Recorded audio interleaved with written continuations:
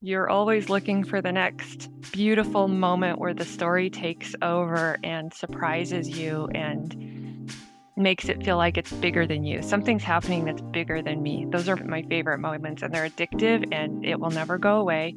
But they're also the moments that validate this is what I'm meant to do. Hello and welcome to episode 4 of Get the Idea podcast. On today's episode, I sit down with Amber C. Scott, author, writer and mum, to discuss the creative process around writing, the ups and downs that come with it, and the beautiful synchronicities that occur when you stick with it. Hope you enjoy. I always knew I wanted to be a writer. I remember telling my mom at like age 4 or 5, I wanted to be a writer when I grew up. And over the years, she would ask me, well, what are you going to write? And it was always some sort of fiction. And it wasn't until college that I had some direct creative writing that I did as part of my degree program. And then I had a sense when I was younger that I didn't have my story to tell yet. I thought I have to have some more life experiences before it'll arrive that I can write fiction. And then when my son was, I think, about 10 months old, so I was 27, 28 years old, and I came across a book at the library called No Plot, No Problem by Chris Beatty. And I read it, and he founded National Novel Writing Month, which is every November, everyone gets together and tries to hit 50,000 words for no other win except you said you did it. That's essentially, the book was about this concept of just type, just write, just put yourself in the seat and do it and see if you can even accomplish it. And I thought, well, this is my opportunity. I'm a stay-home mom. I've always wanted to be a writer, but I've never sat down and really attempted it really well. And I thought, well, I'm going to do that. And so I did it and finished a really terrible book called The Graduate that I will never, ever be read by anybody. But I did it, and I recognized that it's more than just this concept of I want to be an author. I understood what it meant to write every day, and I liked it, even when it was bad. And so I started a new one and a new one. And then I joined Romance Writers of America because I was writing romance in various subgenres. And I started submitting for rejections. It was in the baby stages of electronic books and right as the first Kindle came out. So there was a lot of small publishers, and I started with a couple small press. And then a few years later, after those books launched and I learned what that experience was, I moved over to the indie side of things, first as an experiment to kind of compare and contrast my small press experience to what if I did it by myself. And it was essentially the same, except I didn't have to worry about if somebody wanted, like I had a publisher change my cover without telling me and change the title without telling me. And the guy had a mullet and it was awful. So that's how I became a self-published or independent author. And is that still what you do now? You're still an indie author? I am an indie author, but life circumstances kind of derailed me being a full-time author. I got a divorce, and as part of the divorce, it just wasn't a consistent enough month-to-month income that I felt safe as a single mom. So I went back to school and became an instructional designer. Right. I got my master's in education technology, and I write secondarily. I'm just wondering, it's really interesting how you dove straight into the marketing and publishing side. So you just went in, you tried that challenge, you challenged yourself to write that first book, even though you're saying it wasn't great, but you did it and then you carried on. Did you ever have writer's block or come up against? Yes. Absolutely. Right. I remember in my early years of struggling, getting lots of rejection letters, not hundreds. You hear stories as a writer of, it was my 69th rejection letter. I threw the book against the wall. It wasn't that bad. But I remember posting on the Romance Writers of America chapter discussion board, like, how do I keep going? This is really, I don't know what I'm not doing well.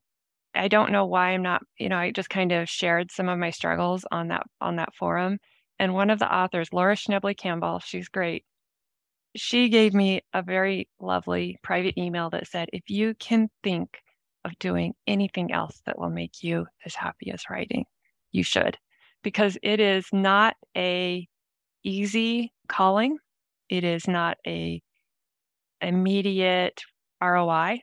You cannot guarantee financial success. So it was a really good reality check for me, because I thought, well, I can't imagine not wanting to write or not writing. I've wanted to my whole life. It's a deep part of my identity. I love it. Even when it's a real struggle, I still love it. And it helped me understand that it's not about that immediate validation of somebody requesting your chapters or an early contract or anything like that. And it was a turning point for me too, because the way I engaged probably was a little more mature and a little more reasonable in my expectations. And it wasn't long after that I got my first contract, my first offer. But I would say every book has a struggle point to some degree or another, that I can't see what happens next, or life derails my progress, especially after my divorce. There was an 8-year period when I was working on just one book, when before I could manage a couple books a year. So it was discouraging, disheartening, and there's just something in me that it's an impetus that never goes away. It's so interesting, isn't it? The creative process, if you're doing something that's really heart-centered, it's like a part of you. It's so connected to your actual life. You can't separate the two.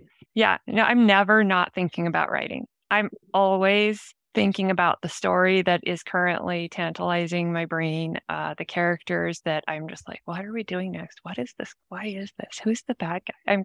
I always am thinking about writing. And when it's going well, it's to the point where I get a little resentful of regular life events that I have to accomplish. Like, why does it have to be Easter? I could be writing. That kind. That's when it's going well, and when it isn't going well, I get really self-critical and have to try and find ways to pull myself out of it, because when it's going well, I feel like just superwoman. Right. Okay. So let's talk about when it's not going well. Do you feel like that's equally weighted? Like when you're 18 plus years of experience of writing, is there ebbs and flows? Is it kind of like when you're in a down spiral, you kind of know now just to ride it out because you know you're going to be going up again? Yeah, I've thankfully built some good tools to pull myself out of it, after that 8-year run, especially of having a single story I just kept trying to figure out, but life circumstances kept derailing, changing jobs, moving in and out of any relationship, things like that, raising kids.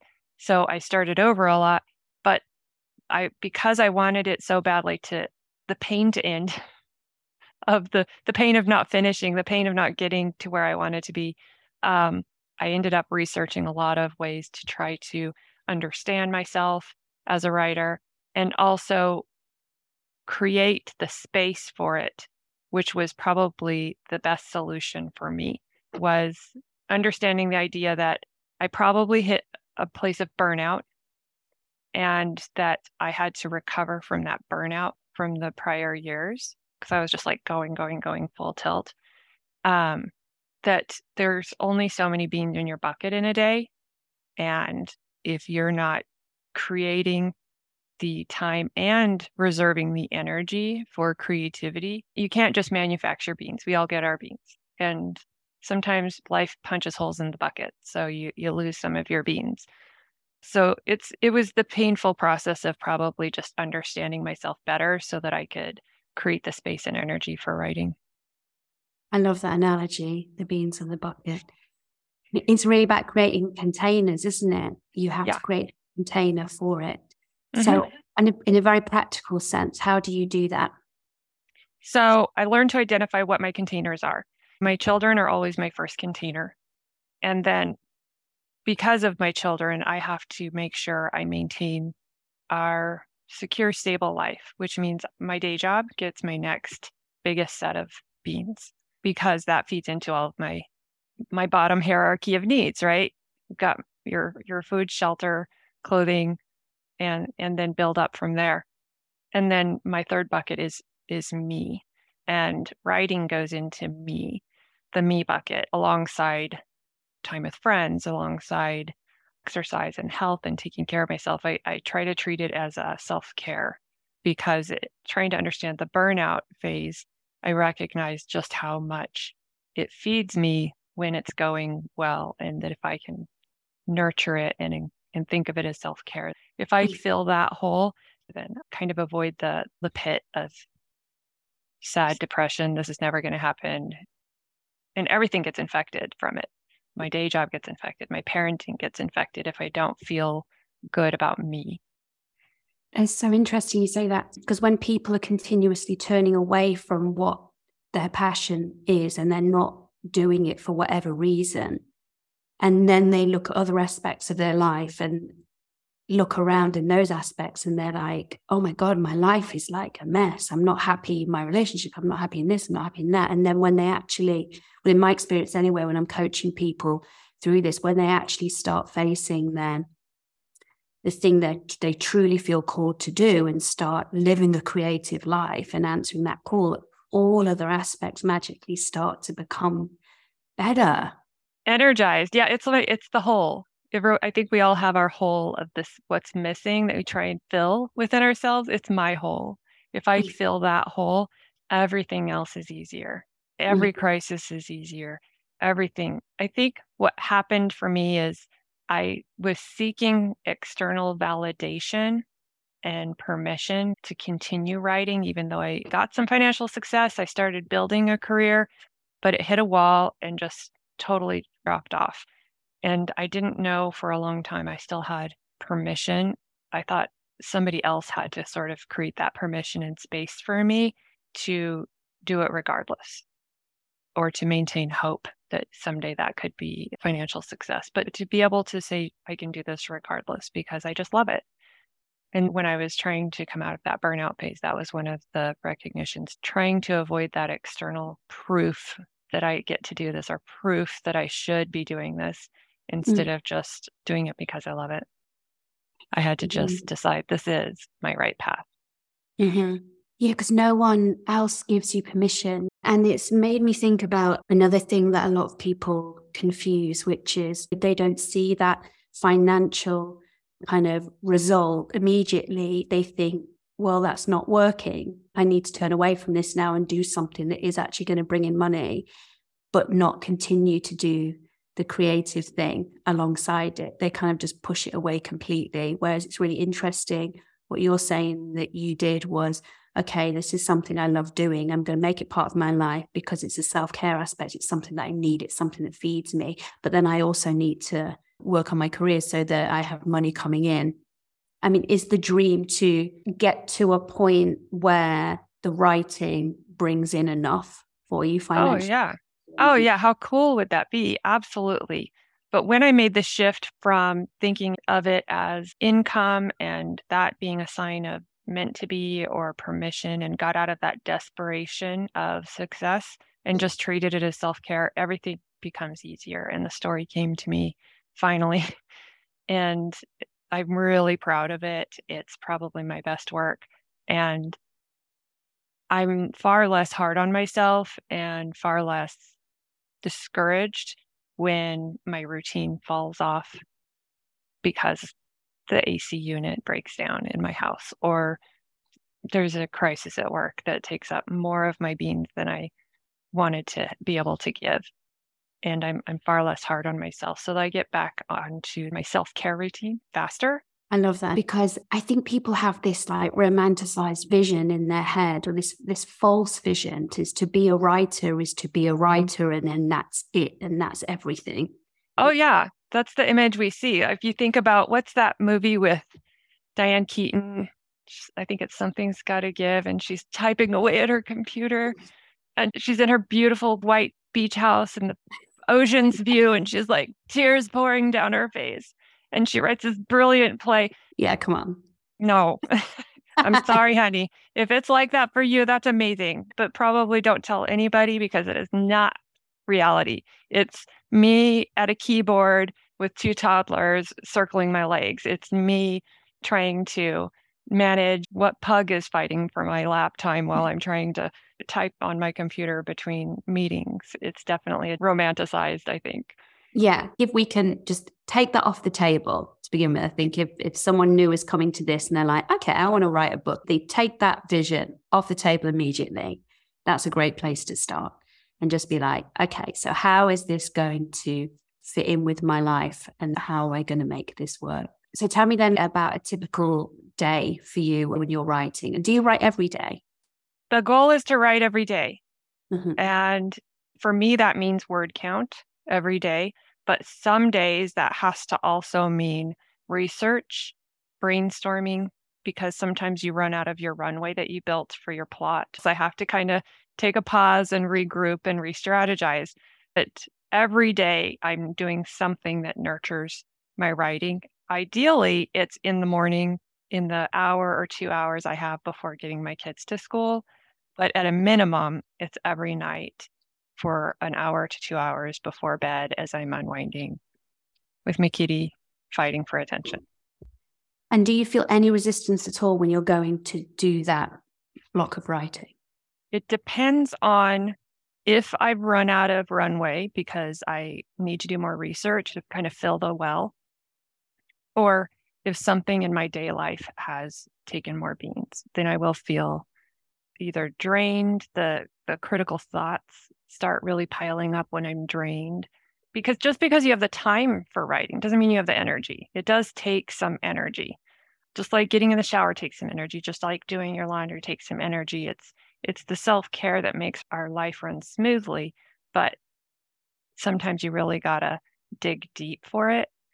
And my day job or kids things, life events doesn't always allow me to protect that energy, even though I'm really good at the time protection now.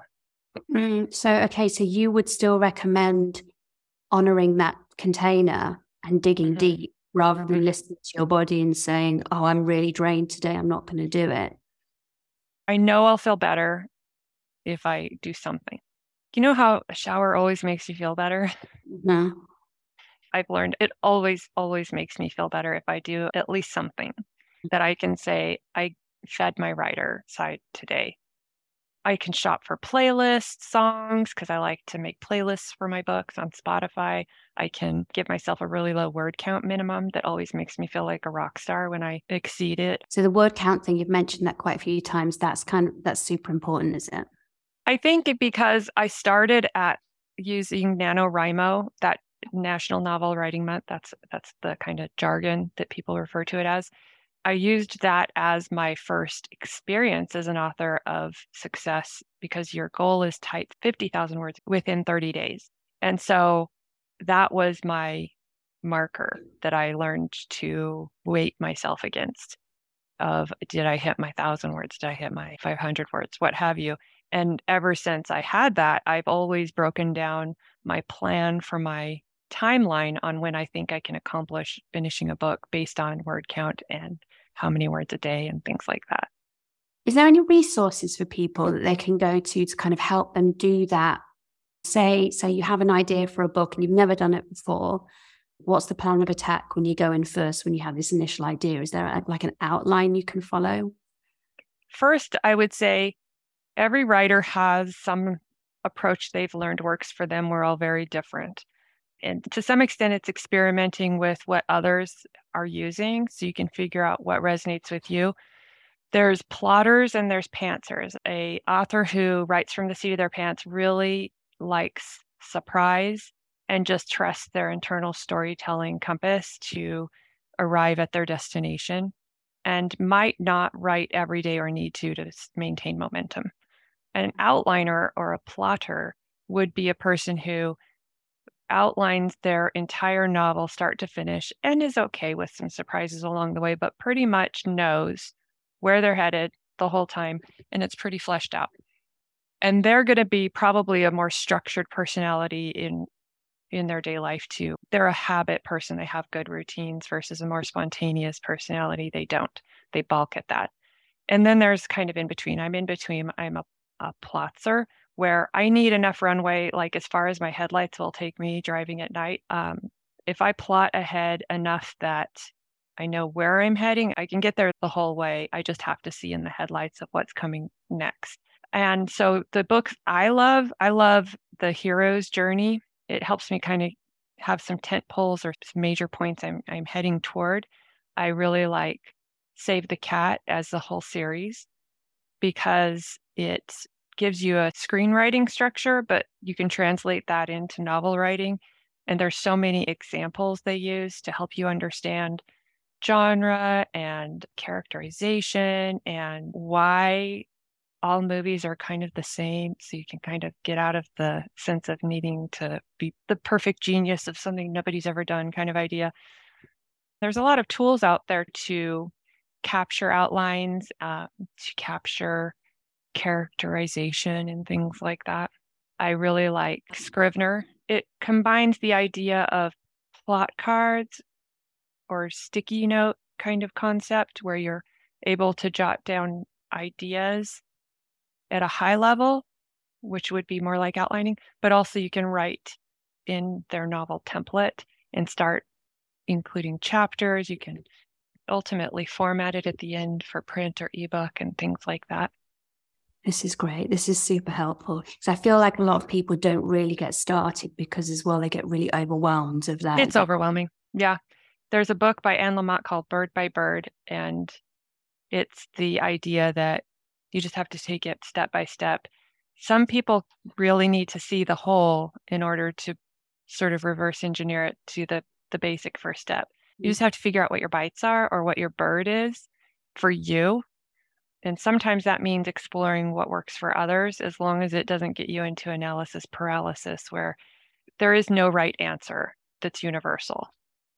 It's a matter of getting to know who you are and getting aware of how you think about it, like your self-talk about it, and how comfortable you are with finding that approach, I think. Yeah, it's all part of the journey, isn't it? Yeah. Which, oh my gosh, if you told me that in my 20s, I would have really wanted to punch you. I'm not violent though. I remember I saw a talk. I can't remember her name. She wrote a really fun nerd series of romance novels. Like The Nerd Who Loved Me, I think was one of the titles. Vicki Lewis Thompson. She gave a talk, How to Become an Overnight Success in 25 Years or Less. And I was like, oh, I cannot. It's not what you want to hear. I did not wait. I cannot wait 25 years. I'm at 18 years and that's fine. It's fine. I'm glad I didn't know that then though, because I probably would have had a really ugly breakup with writing that I'd always regret. Right. This is why if you're listening now, start now. You have to start now. Yeah, just start. Just start. There's nothing to lose. And as well, there's endpoint. So like for you, you have 7 books, right? But it's not like you get to the end of your book and then you're like, complete, done. I feel no. It's another writing, right? So it's like always there. Yes, no. It's addictive. You're always looking for the next beautiful moment where the story takes over and surprises you and makes it feel like it's bigger than you. Something's happening that's bigger than me. Those are my favorite moments, and they're addictive and it will never go away. You will get way too many ideas. They sit in your mental waiting room for their little standing with their number in their hand and you're like, okay, I'm sorry. I'll get to, I swear. Talk to me about the spirit of that, because Elizabeth Gilbert talks about that in her book, Big Magic. Have you read it? I love Big Magic. I love the idea that our inspiration are these little energy entities that choose us and sometimes choose more than one person because they're fickle little creatures. Mm-hmm. But yeah, I've had a few ideas just sitting in my mental waiting room, a few next books. It's just not their turn yet because it's not the one that's demanding all of my attention that I'm daydreaming about all the time. But they're there and hopefully I'll get to all of them. This is the part of me that really excites me. Like this is the juicy part of creativity where I'm just like, talking about, energy and like the mystery of like the muse and all that kind of stuff. I mean, Yeah. for me, even in podcasting and coaching, like coaching has called me for many, many years and like wanted me to step forward and hold space for people and help people. And I was turning away from that for such a long time. And I started to get signs and all this kind of mystical stuff happening around me. And then when I started taking little small steps and little actions, there'd be confirmation. And Mm-hmm. it's a lovely feeling because it just is that feeling that, okay, there's something bigger at play. Yeah. Oh, I love that. Yes. I get synchronicities in my books where there's things that I lay down as I'm writing that I think, oh, I don't know what that means. I'll come back to it. I can edit it later, right? That way further down the track, it reveals itself to me and I'm like, oh, I can't believe I did that. That's definitely not me. It's something subconscious at play. Like, for example, uh, my most recent book is called The Truth About Magic. And that was just a working title to sort of get me a prompt to start writing, which is, it's one of my tricks. Give yourself a phrase like once upon a time. And mine was the truth about magic is people don't really realize how difficult it is or how challenging. It's not like Harry Potter. And I didn't recognize up front all the elements of truth that were being embedded into the plot until towards the end, where it just started all coming together. There's these stones that I used as the magical object or the MacGuffin that was driving a lot of the plot. And the stones are seer stones. They tell you their truth and justice. And at first I thought, oh, they won't be a big deal. It turned out to be like integral to the whole plot. Not to give it much away, but by the end scene, you start seeing, oh, this whole story is about the truth, not the reality about magic, but like this truth of this whole plot and conspiracy. And I've laid all this groundwork, and it's, oh my gosh, it was really cool.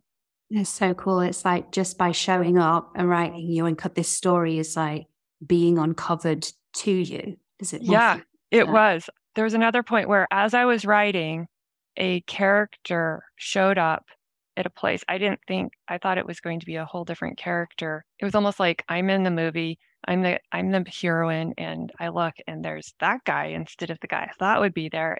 And I literally, like I was watching a movie, stopped and looked over. And if somebody had been sick, I would have been like, oh my gosh. It was amazing and cool, and it blew my mind. And those are my absolute favorite moments. But they're also the moments that validate.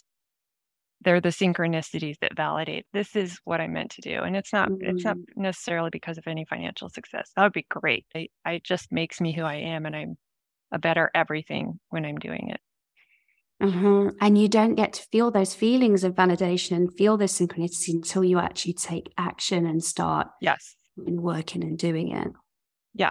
And it would be lovely if it was every time. That would be amazing. But you got to show up for it first.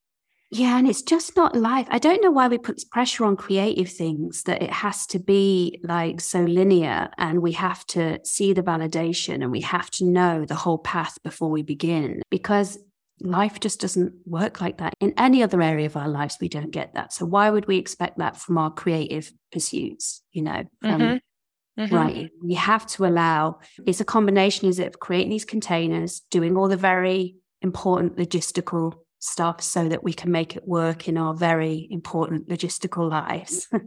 And then once we're in there, once we've created those containers and done all the important logistical stuff, we open up and we allow space for this magical, energetic, creative stuff to come through us. And it happens more often if you show up more often. Mm-hmm. Which is great. But there is something that I've learned, that there is something satisfying about the struggle, even after the fact. If you get through it, sort of like going to school, once you get that degree, it's so satisfying to know you stuck through it and you finished, and you can look back and feel good about how tough it was when it's not as tough anymore. Mm-hmm. And And so if I treat it with that mentality when I'm having a difficult week, but I come out of it, I can feel really satisfied and proud of myself. Um, and it's equally juicy and it's equally rewarding having that feeling as having the magical moments. So Hmm. coupled together, if I can try to combine that like sense of satisfaction of showing up for myself and continuing because I value myself and I value my dreams. And then I get the little rewards, the little validations that say, yeah, you're doing it. Yeah, keeps you going. Yeah. And then if somebody reads it Mm. and has that same experience, it's like when you can make someone laugh from a joke. It's like when you both go to a movie and you both loved it and you have this shared experience. And that is its own magic too that I love. Yeah, not essentially doing it for primarily for the validation, but if your goal is to grow and just to become a better person through actually like answering the call to your own desire to create something, and then you let go of it's that whole thing, isn't it, of letting go of the outcome. When you do get a little bit of validation, of course, it's wonderful, it's nice, but it shouldn't be the reason for doing it. The focus should be on the process, shouldn't it? Yeah. I thought that making money at it would make it somehow easier. It's the same struggle. It's the same waffling between insecurity and drive. And I'm Mm. just better at it now, better at the waffling. But when I was making full-time income versus not full-time, that never changed. I always thought that that would be the thing that made it easier, and it just doesn't. The creative process just is the creative process, regardless of financial success. And I think for some, it could even hinder it if you get financial success. If we think about one hit wonders, somebody who just takes off and then you just never hear of again, or self sabotagers who have huge commercial success, but then self sabotage their own downfall. If we put stock in the value it brings us emotionally and spiritually, I think that you come at it from a different place, not from desperation, but just from from love. Mm. That's beautiful. It must be such a hard thing to have such a big success, and then the feeling of then continuing to write after that. It What was you, hard. It's yeah. very because I was like, oh, I'm right there. I had two novels in the top 100 on Kindle top 100 list. I was like sitting right next to Dean Koontz, and it was such a good feeling. But and for a while, it was really humiliating. I had some embarrassment to kind of move beyond that. There are always some in our worlds that do not want us to succeed, that are just dying to watch our downfall, dying to watch us fail. Um, and that was part of the burnout I had to really work through is that really doesn't define your success. It doesn't have to define your success, whether you're on the rise or on the fall and what people think. Can you expand on that a little bit more? Like what happened in that time? So when I was preparing in my marriage, because I was a stay-home mom, one of the really core drivers was I could maybe make money from writing, and then it would give me access to be able to end the marriage and be okay financially because I was completely dependent on him. And it did, but then my divorce got really, really ugly. And I found out that adults in my life had opinions about my divorce and took sides and took actions to, I guess, celebrate my failure. I would say is probably the kindest way to characterize it. That I had people who started a smear campaign and did really awful things like read through 12 years of journals and tried to arm my ex with ugly information and would say really mean things about my writing. And so that coupled with the fact that I couldn't write anymore. I couldn't maintain that momentum because I wasn't able to write because I was under so much stress. Right. And and I had gotten to a position of a little bit of esteem within a peer group, and I was giving talks, I was giving workshops, I was helping others succeed, and then by commercial means, by commercial measurements, I failed, I stopped, I Mm. choked, what have you, when really I just was facing realities I didn't know were possible. And I had to make a different plan so that I could take care of my kids. And then over the years, that ended up teaching me a lot about myself as a writer and what success means, and giving myself permission to continue something regardless. And it will be great if it happens, but it's just as satisfying hitting the top 100 as having somebody say, "Oh my gosh, I loved that book," and just geek out with me over the plot is also really, really wonderful. So it's really important, isn't it, to remain like in Buddhist teachings, they call it equanimous, which is like, it's very easy when you're in the public space and you're sharing your work to get carried away with either the criticism that can push you under or the accolade, which can temporarily, it feels amazing, kind of push you right up there. And I think that the idea, isn't it, to learn how to kind of manage that energy, not be so enamored by praise, and then also not to be so affected by someone that's speaking shit. Yes, the pendulum. It's a painful swing if you go from those two ends instead of just trying to settle into the middle of either way. Haters, lovers of my work, this is for me, and I get to protect it and do my best at it. And that is what is satisfying anyhow, and not being a hungry ghost and just being desperate for that external validation, that external reward, that proof that you're doing a good job, instead of just sensing it and feeling it within myself. And that took a long time to get to. Well, great. I mean, I can imagine it was like, it sounds pretty gnarly what you went through. It was. Oh my gosh. Someday, wouldn't it be fabulous to be like the tell-all? Maybe it's a book. Yeah, I know you're fiction. Right. Maybe there's a non-fiction book there in the. Oh, it gets in the fiction. I definitely have some material for the fiction side of things. Yeah. Yeah. All the bad players get their place in my world, my little fictional world. And then people will tell me that's not believable. I'm like, oh, honey. Yeah. And this way, as a writer as well, it's important to have a very, you have to be in life, not cut yourself off from life and sit in a hole writing. It's like you've got like you said, like the material is all there in front of us, right? Every day. Yeah, it's very interesting to me reflect back on that idea I had in my early 20s that I didn't have enough life experience yet. And it was true. I didn't have enough maturity and understanding of life that definitely, compared to what I have now and what I can draw from, and my understanding, that definitely helps inform better writing, better characters. Right. You can see that in your writing, like Yeah. I would say it's never too late to start writing because of that, because it does give you such richness.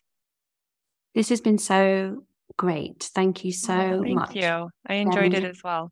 All right. I appreciate the chance to speak with you. Oh, thank you. Bye. Bye. As we come to the end of another episode, I want to remind you that the only way to make your dream a reality is through consistent action. You have to keep showing up, and this is no easy task, which is why I'm here 3 times a week inspiring you to align with your purpose, act with intention, and start making shit happen. If you found value in today's episode, please subscribe and spread the love. Share it with your friends and family. I'd really appreciate it. And if you have an idea you'd like me to discuss, I'd love to hear from you. Or if you're interested in my coaching, I'm currently offering one-on-one online sessions. You can drop me an email at lisahorgan@pm.me to book a free introductory session. Thanks for listening. I'll catch you next time.